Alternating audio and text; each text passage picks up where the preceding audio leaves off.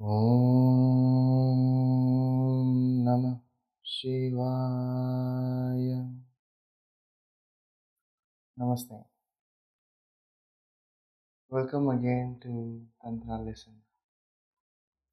In this lesson, we will see various scriptures of Tantra. We will understand how different scriptures are in Tantra, from where they belong to, and what is their goal. So, in Tantra, there are 92 scriptures in total, divided into three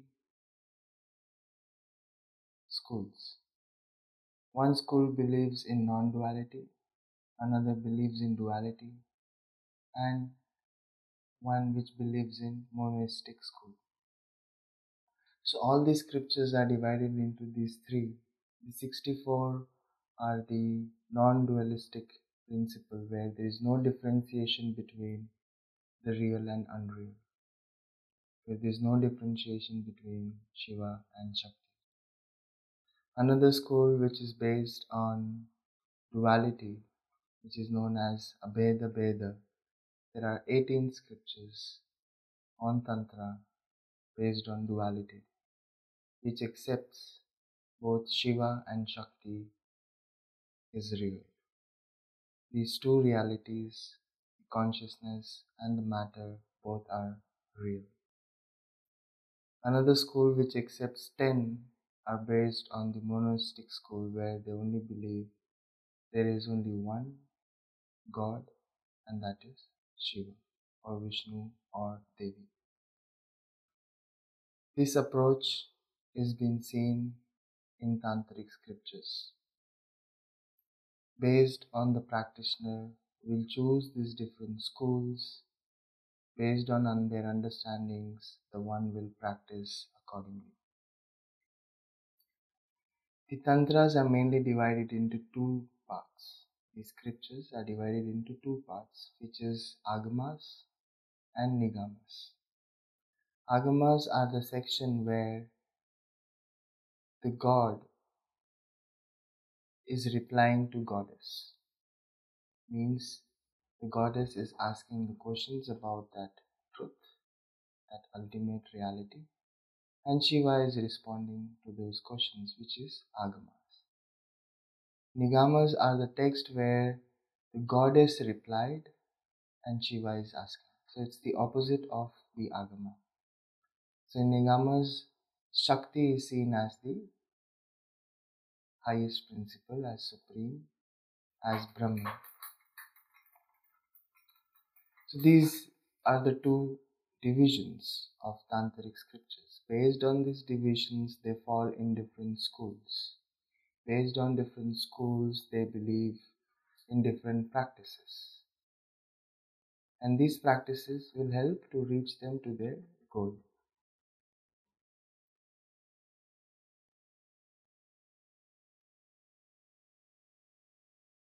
In Shaivism, which is mostly accepted as non-duality school, though it has the dualistic and the monistic approach.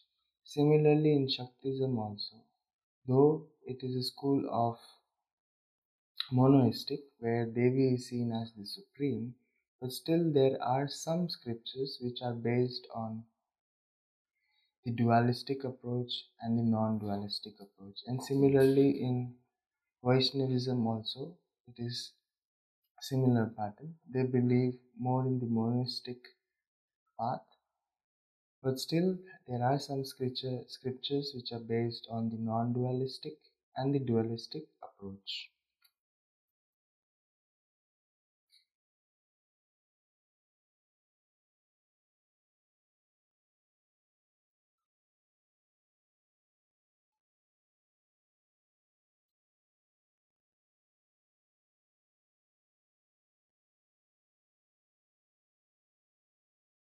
There is also Tantra mentioned in various scriptures. Now these scriptures are coming from the Vedas. Through Vedas, the Upanishads came out. And Upanishads were carrying these several understandings. as agamas, as nigamas.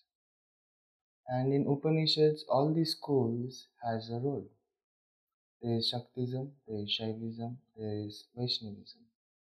And all these different Upanishads are based on these schools. And when there was a rise in Tantra, people studied these scriptures which were in Upanishad about Shakti, about Shiva, about Vaishnav. And based on schools, they evolved their traditions or lineages or sect of practices or started their cult. So if we see different cults of Kalikula tradition, of Sri Vidya tradition in Shaktism, the core concept is being taken from the Upanishad scriptures. Based on that, they have evolved a new scripture which only talks about the Kaula Marg, the Kaula path, or the Sri Vidya path. And in that, their practices could be different. Suppose in Kaula tradition, it is more using of yantras, music of symbols, sacrifices, rituals. In Sri Vidya, it is more used as meditation practices. Again, yantras are a very important part. Mantras are also a very important part of that. So see how these practices are reflecting each other. But their deity might be different, their school might be different, their concept might be different. But some of the practices can be reflected into each other. Similarly, if we see in Shaivism, many different cults or traditions started. Some traditions were based on internal practices, purifying the self, purifying the body through yoga, through chanting, through mantras, through your sadhana, through purification of prana, through mudras. Right? So all of those were lying down under in Shaivism tradition, which was more in the non-dualistic approach. In Shaivism, there was also another school which was having more approach as practice towards symbolism, worshipping the temple, doing rituals for Shiva, doing ceremonies to awaken the elements, to invoke the elements. So this is also another tradition in Shaivism, and it has scriptures based on that, like Linga Sutra, which is describes about the Linga, the divine cosmic energy, the divine pillar of light. So how one can gain that union by doing those practices, by seeing that symbol as divine, as Shiva. So that's how it differs in these schools. The concept is the same. The practices and the traditions kept on, evolving. In Vaishnavism also there is a path where one surrenders completely to the God or gets completely devoted in the bhakti. So bhakti can be done in various ways, either externally, internally. Again, that comes under Vaishnavism. So all of these were part of tantric scriptures. And that's why it gets difficult to understand tantra, because it is so vast and it is scattered throughout in various scriptures. And when we try to study, we do not know which one to go for or which is the right path. First of all, we need to connect to the source, either to Shakti, either to Shiva, either to Vishnu. Based on that source, we have to accept their school of thought, whether non-dualism, duality, or monistic. Based on that, you will take a book as a scripture to study what it says, how to practice, what are the techniques, what are the ways, and that's how you go into the practice of Tantra. Because it is so deeply inherited in every aspect of our life in Hinduism that you cannot separate it out.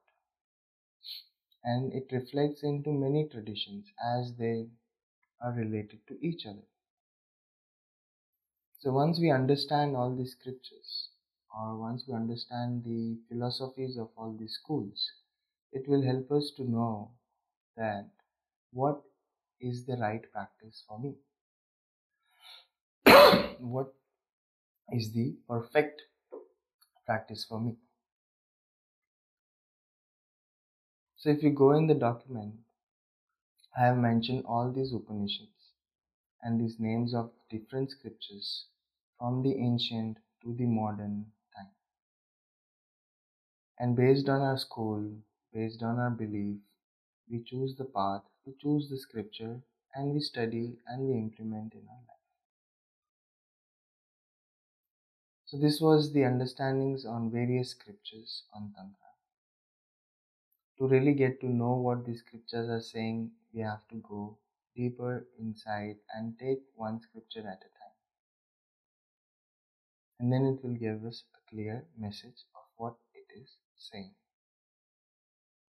But this is an overview of the scriptures. Om